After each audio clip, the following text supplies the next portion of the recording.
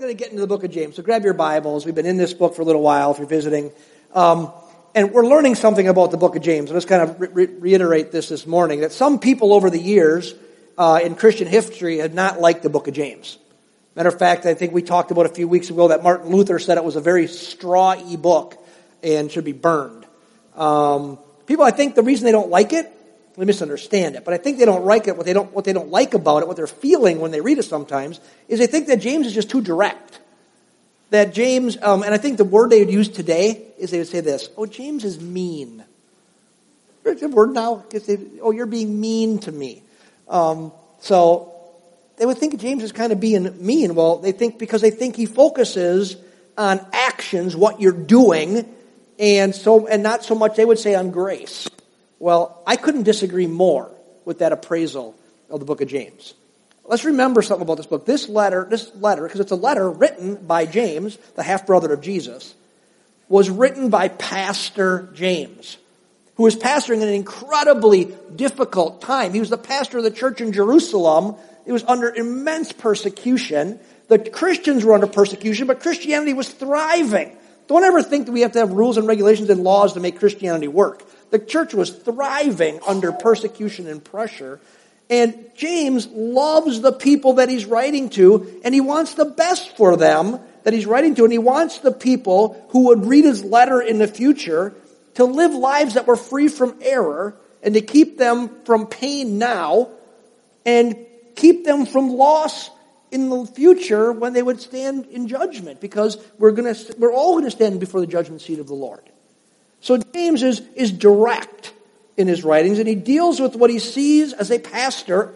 He's not some theologian in an ivory tower. He's a pastor with feet on the ground, dealing with real life people, and he's dealing with things he sees happening among the Christians and the churches that he's interacting with, and things a lot of times that he thinks are destructive and harmful.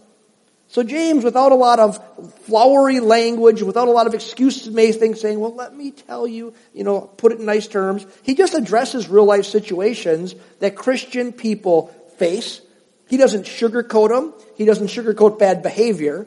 Instead, he exposes it so that the people that he loves can live better lives than they're living now. And as he said back in the verse we covered a couple weeks ago, he does it so that we can live blessed lives. He says, I want you to do this so your lives will be blessed by God. Now, that doesn't sound like a mean guy to me. That sounds like a guy with a heart of love for God and a heart of love for people. So let's keep this in mind as we read the verses that we're going to look at today, because I think this: James may poke at some sensitive spots in our souls today as he deals with something, and he wants to poke so that we will be moved in the right direction in our lives so we can have that blessed life that God wants. Make sense? So grab your Bibles, turn to James chapter 2. And actually, I thought I'm going to read this. I normally read this out of the New American Standard Translation. I'm going to read it out of the New Living Translation today, in case you go, oh, it sounds a little different than I'm reading if you have the same translation. And the reason I want to read it out of the New Living is I just think there's a little more clarity to what he's saying. So James chapter 2, the first 13 verses, so quite a long section. So let's look at that together. Verse 1, my dear brothers and sisters, how can you claim to have faith in our glorious Lord Jesus Christ if you favor some people over others? For example, suppose someone comes into your meeting dressed in fancy clothes and expensive jewelry, and another comes in who is poor and dressed in dirty clothes. If you give special attention and a good seat to the rich person, but you say to the poor one, you can stand over there or else sit on the floor, well, doesn't this discrimination show that your judgments are guided by evil motives? Listen to me, dear brothers and sisters. Hasn't God chosen the poor of this world to be rich in faith? Aren't they the ones who inherit the kingdom he promised to those who love him? But you dishonor the poor. Isn't it the rich who oppress you and drag you into court? Aren't they the ones who slander Jesus Christ, whose noble name you bear? Yes, indeed, it is good when you obey the royal law as found in the Scriptures. Love your neighbor as yourself. But if you favor some people over others, you are committing a sin. You are guilty of breaking the law. For the person who keeps all of the law except one is as guilty as the person who has broken all of the laws of God. For the same God who says you must not commit adultery also says you must not commit murder. So if you murder someone but you do not commit adultery, you have still broken the law. So whatever you say or whatever you do, remember that you will be judged by the law that sets you free. There will be no mercy for those who have not shown mercy to others. But if you have been merciful, God will be merciful when he judges you. We'll stop right there. Now obviously, James, remember, Pastor James, feet on the ground, interacting with real-life Christians, is seeing something that he didn't like going on among the people in the churches that he's engaged with. They were obviously placing more value on some people than they were placing on other people based upon how much money they had in their pockets. And it was revealed through how they dressed. So he takes quite a long section in this letter that he writes for us, 13 verses, to lay out for them what they were what they were doing was wrong. In fact, in verse 9, he just bluntly says that if you show partiality like this based on somebody's income, you're teaching other people, some people better than others, favoring one over another. He says, quite honestly, you're just committing sin. So he says this idea, it's sin. He says this idea of favoring some people over others is a really big deal. Right? Now, let's not get too all high and mighty and look down our spiritual noses at those Christians and say, oh my goodness, I can't believe they were doing those things. Let's do what James said to do at the end of chapter 1 when he said, you know what, let's look at ourselves in the mirror of God's Word and see ourselves honestly, and if there's some things we got to adjust about ourselves, let's adjust them about ourselves. So let's just think about the illustration that James gives here to make his point about the distinction that goes on, or the elevation of some and the devaluation of other people, even within the body of Christ. So, let's think about a rich man and a poor man coming into Portview. How do you think we would respond to the situation that James described? What if next Sunday, some very well-dressed man shows up at Portview Church? He's driving a Ferrari. Now, who would drive a Ferrari in winter in Wisconsin? I don't know, but he's driving a Ferrari. He just looks rich. You know how you know he looks rich? Because he has a suit on, and the pinstripes meet on the shoulders. You say, what does that mean? Most of us don't wear suits anymore, but you know what it means? When the pinstripes meet on the shoulders, it means it's a tailor-made suit. You go to Kohl's, you buy a pinstripe suit, unless you got really lucky somehow by fluke. The pinstripes don't line up because they just cut the material, but a tailor-made suit, the stripes line up on the shoulders. So you're like, wow, that's an expensive suit. And you look at his shoes and he's wearing Allen Edmond wingtips. Now some of us work at Allen Edmond, but few of us will spend the money to buy the shoes. And you guys remember a while back we had a missionary in who had brought somebody with him, and the reason that the person that came with him from the countries that came to our church with him is his dream of his life was to own a pair of Allen Edmond shoes. I'm like, really? He was from Africa somewhere. And they went to Allen Edmond and bought him a pair of shoes. So the guy's got this really nice suit. He's wearing Allen Edmond shoes, huge diamond rings on his hands, and he has that attitude. You know what I mean? I'm not saying bad. You just know that he knows he's a somebody. You know, they just kind of walk different. And he walks in, goes in the cafe before church. Then some other guy pulls up in a 2003 Chevy pickup, and he's wearing jeans. Oh wait, that's me. The 2003. The difference is he's wearing a flannel shirt. And I've got one that my wife bought me from Kohl's. But he's got his 03 Chevy pickup, and he's wearing a pair of jeans, and he's got a flannel shirt on, and you can tell he probably just came from work because his clothes are dirty. Now let's be honest with ourselves. We're looking in the mirror of the Word of God honestly. Do you believe that you would treat the two men the same? Do you believe that you would give some level of respect and attention different to the man who is the pinstripe suit with the shoulders, the stripes that meet, than you would to the guy in the flannel shirt that's kind of dirty. You think that you would treat them with a different level of respect and attention. Well, I think life experience would tell me that generally people would treat the rich man with more honor than with the poor man. That if you're at a restaurant or you're at a store, that the rich man would probably be treated with more attention and respect than the poor man. Matter of fact, the poor man, if he's really on the lower class of the poor, based on his clothing, would be literally asked to leave the store.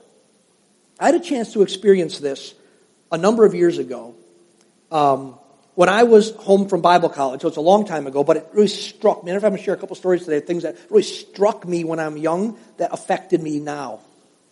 So I was back from Bible college, and I was doing something that required me to be wearing a suit. Now here's the deal. I was dirt poor, and I promise you the pinstripes didn't match, because I guarantee you every suit I owned back then was bought from a secondhand store. It was bought from St. Vincent's or DePaul's or something. But I was dressed up in a suit, and I had to go to a certain business with my brother. My brother and I, so this wasn't an age thing or anything. We were 11 months apart, and we look a lot alike. At least when we were younger, we used to look alike. Now I have hair, and he doesn't. That's great. And he's younger than me. So generally when I see it, when we're together, I always say to people, who's older? And he has no hair. But he was dressed in old dirty clothing, and because he had been working on a car of his. Now the reality was, the truth was, he had way more money than me because he actually had a job. And I had no money because I was going to college and made a deal. I'd only go to college and I wouldn't borrow any money. And Lord, the day the money runs out, the day I quit. And went through college debt free, working like a madman, but spending all my money on college. When we walked into that business, so he's dressed in old clothes, I'm dressed in my best. We walked into that business because he wanted to spend money. I didn't have any money. He did. And here's the reality. The people in the business would not give him the time of day. But they kept turning their attention to me and treating me very well and giving me a bunch of attention. And I'm kind of thinking it's funny because I can't afford to buy anything here. I don't have any money. And my brother, they literally would not hardly even give him any attention. And I literally had to say, he's the one who wants to do business with you, not me. We were treated differently because of their perception of how much money each of us had. And I think this is just the way it is in the world. James here says it's based on evil motives. He says evil motives drive people to show more respect to the rich than to the poor. Evil motives meaning that a person somehow hopes that they would benefit personally from the assets of the rich. And they know they can't benefit personally from the assets of the poor because the poor don't have anything. Matter of fact, the interaction with the poor might actually cost them something. So he says that we have evil motives. And here's James' point. He's saying, you know what? Maybe that's the way the world operates. That what me and my brother experienced in a store with a bunch of people who probably didn't know Jesus, that's just the way it generally is. But James's point, as a pastor speaking to people, he's calling my dear brothers and sisters, he's saying this, but it should not be that way in the church. That's what he's trying to point out. It should not be that way in the church. So James was shocked when he saw Christians treating each other as the world treats each other. Favoritism given to some people because they had more, and he's saying the real motives of that is you just want to get personal gain. Not long ago, and some of you will be familiar with this, a pastor wanted to test a new congregation that he was going to. It's a large church, 10,000 member church. And he'd been elected to become the new pastor of this very large church. And he wanted to see how they would act in a situation like James is describing here. So this pastor, his name is Jeremiah Stepek, dressed up as a homeless man. We have a picture of Pastor Stepek here. That's Pastor Stepek dressed up like a homeless man. And he wanted to test this church. So the church, most people had never met him. Again, very large church, 10,000 people. And so Pastor Stepek, an article written about him, tells us that he went to church his first Sunday. That's his picture of him, his first Sunday in church. That's how he went dressed. And he wanted to figure out what did the heart of the church really prove about the church that he had just agreed to be the pastor of. So he showed up for church. It says he showed up for church early, and he walked around that morning before church. And only 3 people, and said hello to everybody, only 3 people said hello back to him. And he asked, dressed like that, he asked for people in that congregation at church if they could give him any money to buy some food. Every single person said no.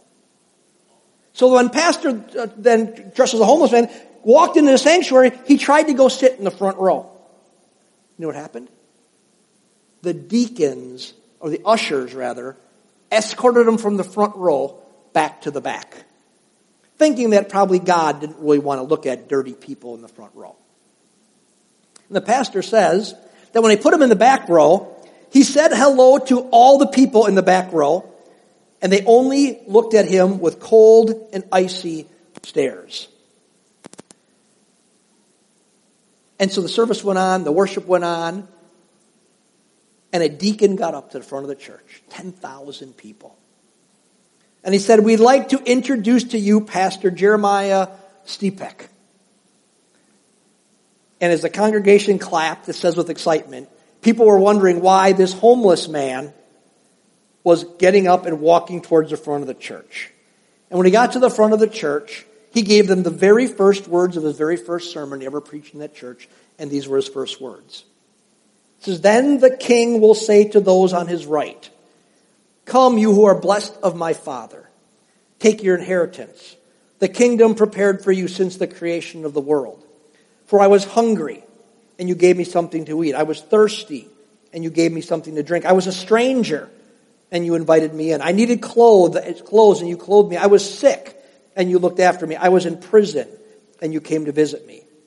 Then the righteous will answer him, 'Lord, when did we see you hungry and feed you, or thirsty and give you something to drink? When did we see you a stranger and invite you in, or in needing clothing and clothe you?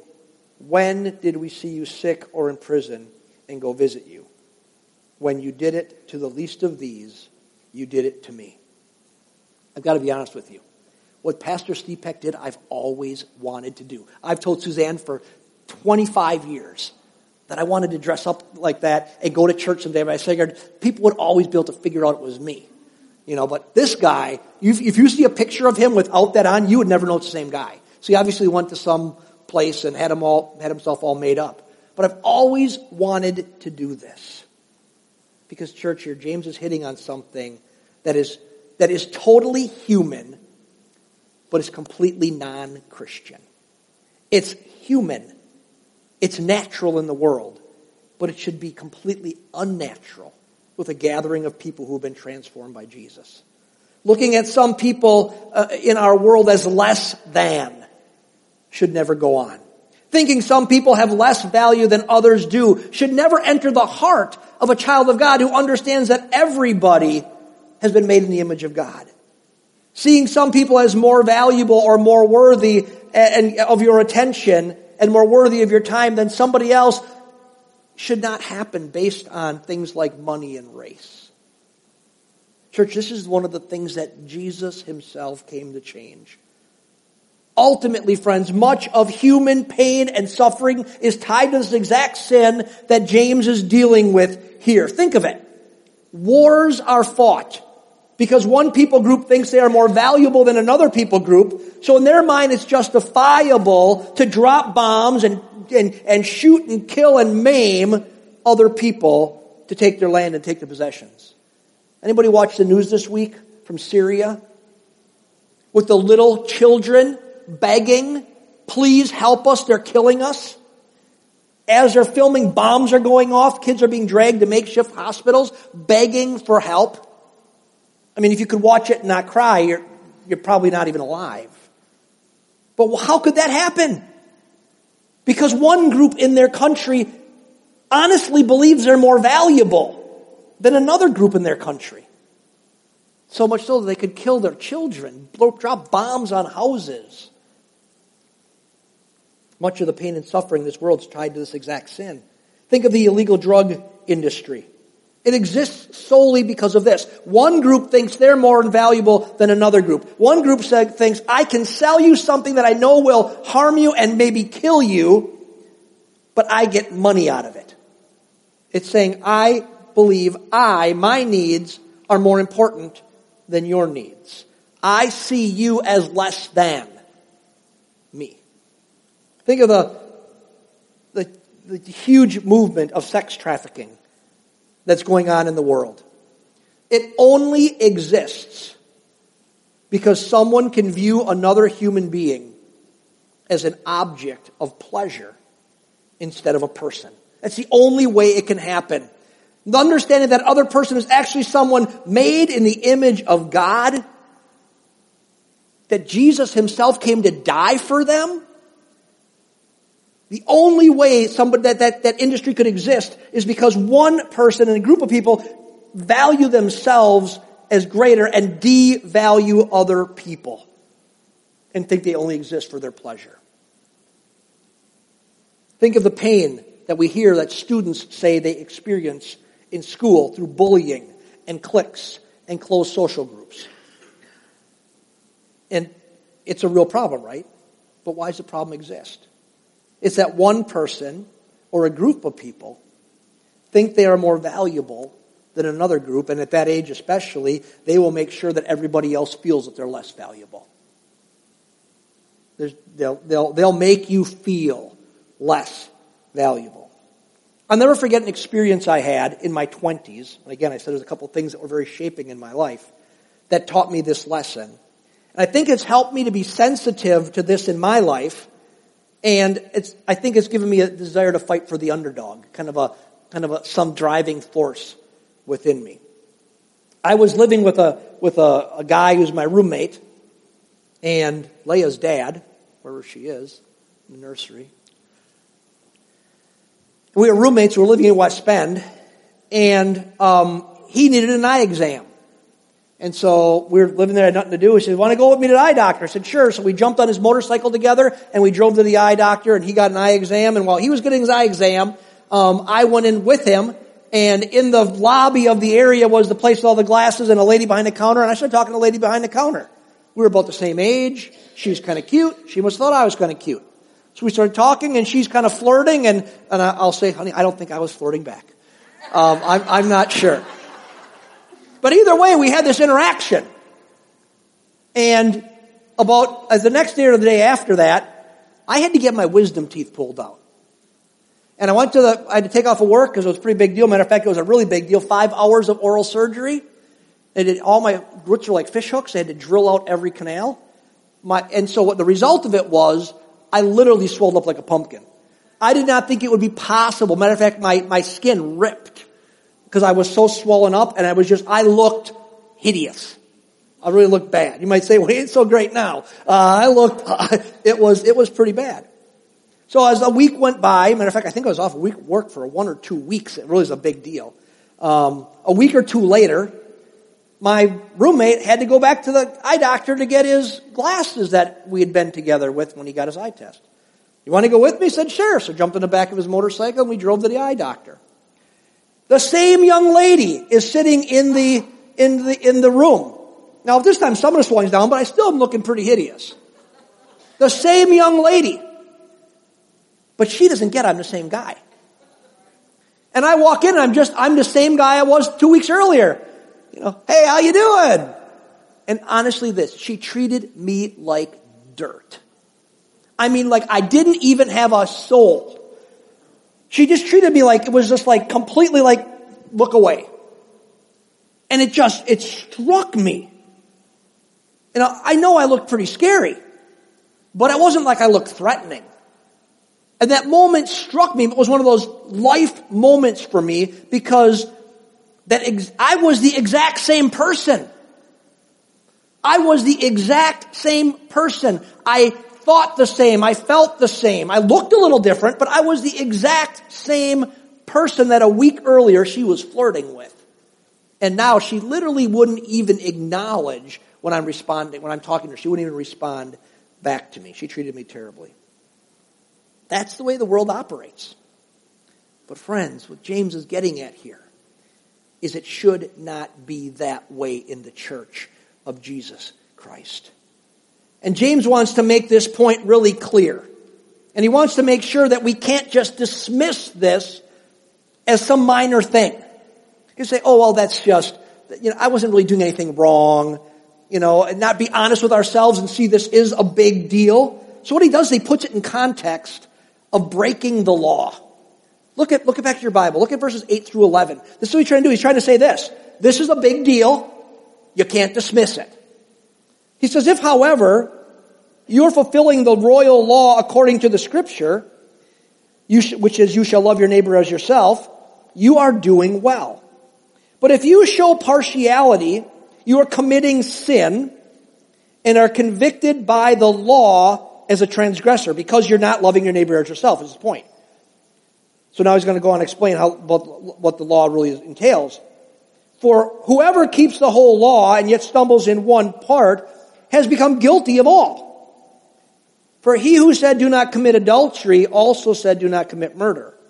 Now if you do not commit adultery, but you do commit murder, you have become a transgressor of the law. So what's he saying here? The Jewish law can be summed up. He takes some things out of the Ten Commandments here that have been summed up by two statements. Love God and love your neighbor as yourself. The first commandments were about how you love God, and the rest of them were how you love your neighbor as yourself. So then the whole law can be summed up in these two statements, love God and love your neighbor as yourself. And he says, now if you say, I'm keeping the law toward my neighbor because I'm really doing most of the things right, but I'm just doing one small thing wrong. He says, then you're breaking the whole law. He said it would be like, gives that kind of a crazy illustration. He said, it would be like saying, I'm doing all right. I didn't commit murder.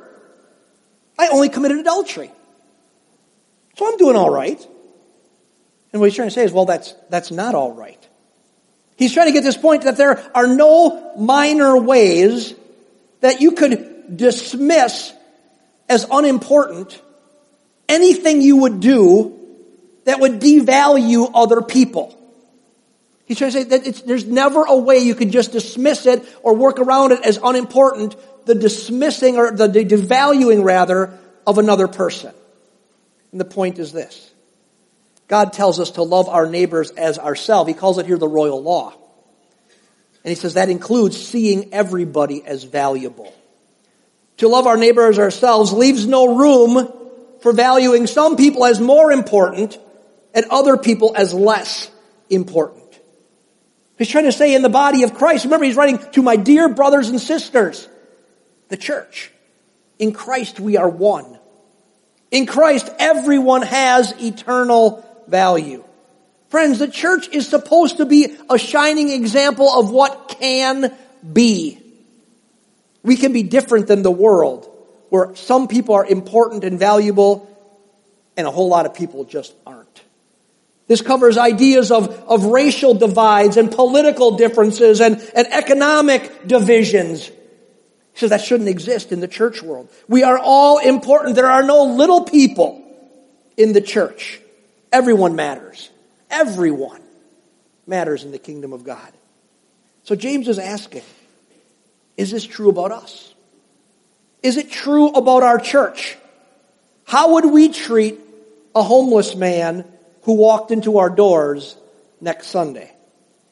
And he said, can you give me some money for some food? Would you give him money or at least bring him over and give him some food and a cup of coffee? What would we do? Or maybe a different way to think about it, because we live in, our church is out in the middle of nowhere, in the middle of a cornfield. Not too many homeless people walking around. How do you treat the homeless man or the homeless woman that you pass by on the street when you're downtown Milwaukee or downtown Chicago? Do you treat them with the same dignity as you would treat a rich neighbor that you know? And that's an important word, the same dignity. Understanding that they are people created in the image of God. James says to value them differently This is James' words. That's why some people don't like getting poked by James. He didn't go, oh, that's really just bad, Mark. He goes, no, it's sin. That's how he calls it. I want to end today by reading a parable that Jesus taught that I think really ties in here. Turn in your Bibles to the Gospel of Luke, the 14th chapter. And I really believe that this is what the Lord is trying to say to us. First of all, I don't think God is saying, hey, you guys do this poorly. But I think what he's going to say here is what he's trying to communicate to our church for who he wants us to be. Luke chapter 14. Luke chapter 14, starting in verse 16. But he said to him, a man was giving a big dinner, and he invited many. And at the dinner hour, he sent his slave to say to those who had been invited, come, for everything is ready now. But they all alike began to make excuses. The first one said to him, I have bought a piece of land, and I need to go out and look at it. Please consider me excused. Another one said, I have bought 5 yoke of oxen, and I am going to try them out. Please consider me excused. Another one said, I have married a wife, and for that reason I cannot come. And the slave came back and reported this to his master. Then the head of the household became angry and said to his slave, go out at once into the streets and the lanes of the city, and to bring them in here, the poor and the crippled and the blind and the lame. And the slave said, Master, what you commanded has been done, and there's still room. And the master said to the slave, go out into the highways and along the hedges and compel them to come in, so that my house may be filled. For I tell you, none of those men who were invited shall taste of my dinner. Now let's put this parable in context. Jesus taught this parable at a meal, it says. The people were coming in to this large gathering and were picking out places of honor to sit at. In other words, they were seeing themselves as more valuable than others. He says that's the context of what he's teaching this story in. So he tells a parable in order to get them to understand they think that they're more important. They think that they deserve to sit at the place of honor. They think that I'm more important than you, so I should sit in this good place and you should sit down there. What they're really saying is, I have this same attitude that James is dealing with. So he tells a parable about a big dinner. In his parable, all the important and the noble and the valuable people are invited. The landowners and the businessmen and the well thought of in the community. But they're all too preoccupied to come. So the master sends his servant to go to get the poor, it says the poor and the crippled and the blind and the lame. He says go to the highways and the hedges and compel them to come in. Bring them with you. And they do. Well, there's 2 things that I think we need to learn from this parable as applied to what we're talking about with James. The first one is this. The master, who is Jesus, welcomes everyone to his table. He welcomes everyone in the kingdom. He does not see rich and poor. He does not see, old and young. He sees people with the stamp of God on them, the image of God that need to be redeemed. He welcomes everyone to his table, rich and poor, broken and whole. And friends, so should we. Welcome them all. The second thing is this. Often those with less are more willing to respond to the Lord's invitation. Now, he's not trying to say in this thing that because you're poor, you're godly, and because you're rich, you're ungodly. He's just trying to make some generalizations. He goes, hey, isn't it generally the poor person who can be rich towards God? And isn't sometimes the rich guys are the ones who will tend to drag you into court. But you're still drawn to the rich guy is the point he's trying to make. And so we need to understand is often those with less are more willing to respond to the Lord's invitation. Why? Because often they're less distracted. Because they don't have land to go to. They don't have, what were all the things? I bought land, or, it's business opportunities and all the different things. I don't have those in my life. They're more willing to respond because they have less distractions. And oftentimes, ones with less are more aware of their need. Because one of the things that Scripture points out often about having resources is that it acts like a false god, and that it gives you false security, and you really don't know your needs. Because you don't necessarily, they can be masked by purchasing and doing. Portview, here's what I believe God is saying to us about this. I believe He's calling us to go to the highways and the hedges and invite the poor and the crippled, the down and the outcast to Portview, to bring them in, to compel them to come in. Why? So that they can experience what they don't experience in the world. We can show them that there is something different. That the image of the church, the ideal of the church, even though we're all limited and we all don't measure up, but we're trying, that the ideal that Jesus paints for this church is that we're a place where everybody matters, that they can experience that to some degree in this church like they'll never experience it in the world. That we can show that there's something different, that we can love them and we can lead them to Jesus. That says something about us. It says that, number one, we have to go because we have to actually believe they're valuable. Number two, when we're here, we have to look and see who's among us. We have to take time to look and see who's among us. And do our best to not say, well, I'm attracted to that person because maybe motives could be impure. Well, I could get something from them. Or they just like what I like. And you see somebody else who's different and you literally avoid them. We don't want to be that. We don't want to be that church. And I don't think we are. We can always get better. Remember James is saying, look in the mirror of the Word. And remember what he said from a couple weeks ago. He said the dumbest thing you can do, you're deceiving yourself. If you look in the mirror, you go, hey, Mark, your hair's a mess and you got drooled on your cheek and, you need to brush your teeth. And you just walk away and you don't do any of it. He said, what's the point of looking in the mirror in the first place? What's the point of looking in the mirror unless we say, God, now make us better? God loved through us. And this is my concluding question to us today. Who is it that the Holy Spirit has reminded you about as I've been talking? I believe He has been. What relative? What friend? What enemy? What coworker?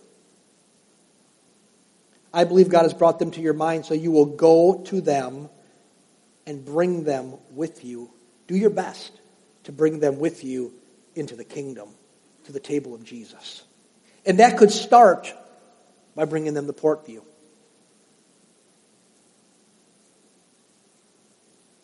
This means we better be different than the world towards those we bring in. Because you don't know, next week, the person I invite might show up, and I sure hope you treat them the way James says we ought to treat them. Next week, it may be your brother or your sister, your mom or your dad, your aunt or your uncle that you bring in. And I better treat them with dignity and grace and love the same way I would anybody else who comes in with $1 million of jewelry and the Ferrari and the perfectly lined stripes on his suit coat. Right? Let's love what Jesus is love. Let's value people the way Jesus does. There's no small and unimportant people in the kingdom of God. So we go to the highways and the hedges and we compel them to come in. Stand with me this morning.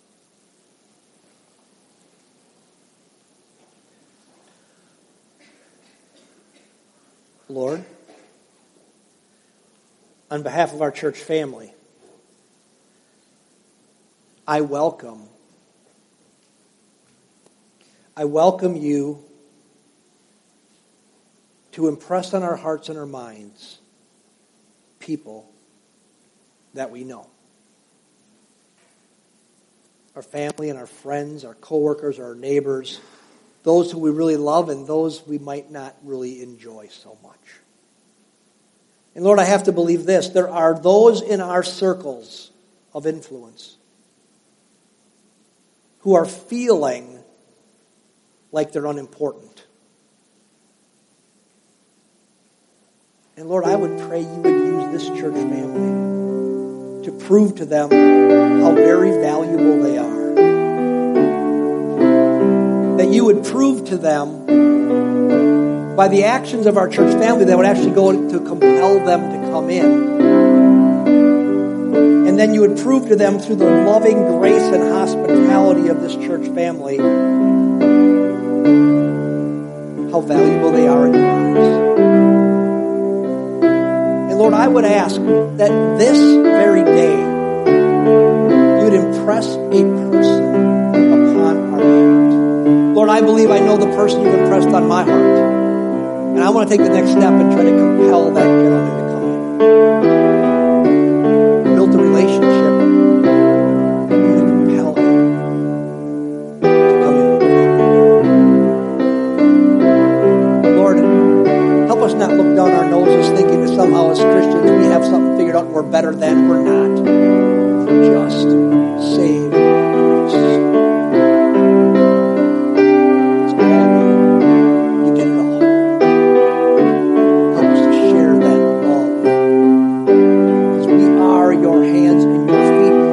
Says you are the head and we are the body. You are our hands and feet. You don't have hands and feet without us. You do your activity through us. So Lord, impress in our minds right now those that we can go to, those that think they're less than, those that maybe we even feel we're better than. Maybe there's someone that thinks they're greater than and they even think we're less than. But we'd go to them out of love and compel them to come in because they're just as needy as anyone else. Lord, I pray you would make Portview into a place that is evidence of the reality of what the kingdom of God can be. A place of loving unity, functioning in diversity, where everyone is welcome, and we're all being transformed into the likeness of Christ.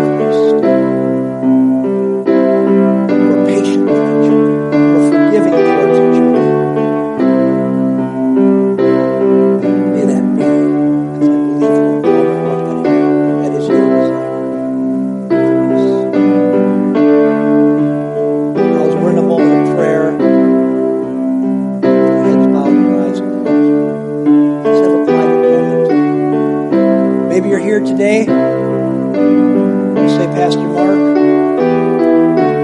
I don't really know this Jesus you've been talking about. You said Jesus came to do this, and James is talking about Jesus' half-brother and how the church ought to be different because there's people there who know Jesus. I've heard about him, but I don't really know him. He's not my Savior, but my Lord. And you're here today, and you're saying, you know what? What you're talking about, what the church is supposed to be accomplishing, is right. Something's happening in your spirit right now. You're saying, I want to be in a relationship with this Jesus. The reason you're feeling that is because the Spirit of God himself, the Spirit of Christ, of Jesus, is literally pulling you right now, drawing you, saying, come to me. Come to me and become one of my followers, become my child. If you're feeling that pull and you've not had Jesus as your Savior and your Lord, you're saying today I want to turn my life to Christ. I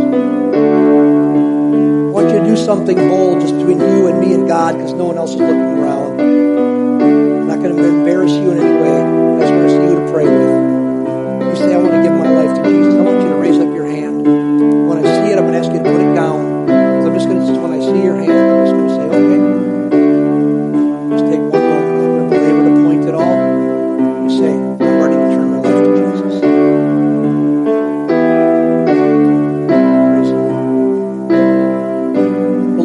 I know a congregation, a church, a room filled with people who say, I know Jesus. And Lord, then we want to listen to your words today as we depart. We want to say, Lord, okay, you're teaching us, you've caused us to look into your word this morning like a mirror, seeing ourselves in it. Lord, I would ask this, that when we leave this place today, we recognize what we're entering into. We're entering into an opportunity to prove the reality of the kingdom of God by going to the highways and the byways of our worlds, compelling those marginalized and disenfranchised and overlooked, those that are different than us, maybe even opposed to us, to come experience you at the table of Jesus Christ, in the family of God. And I pray, God, we would leave with a sense of mission today. We would have incredible opportunities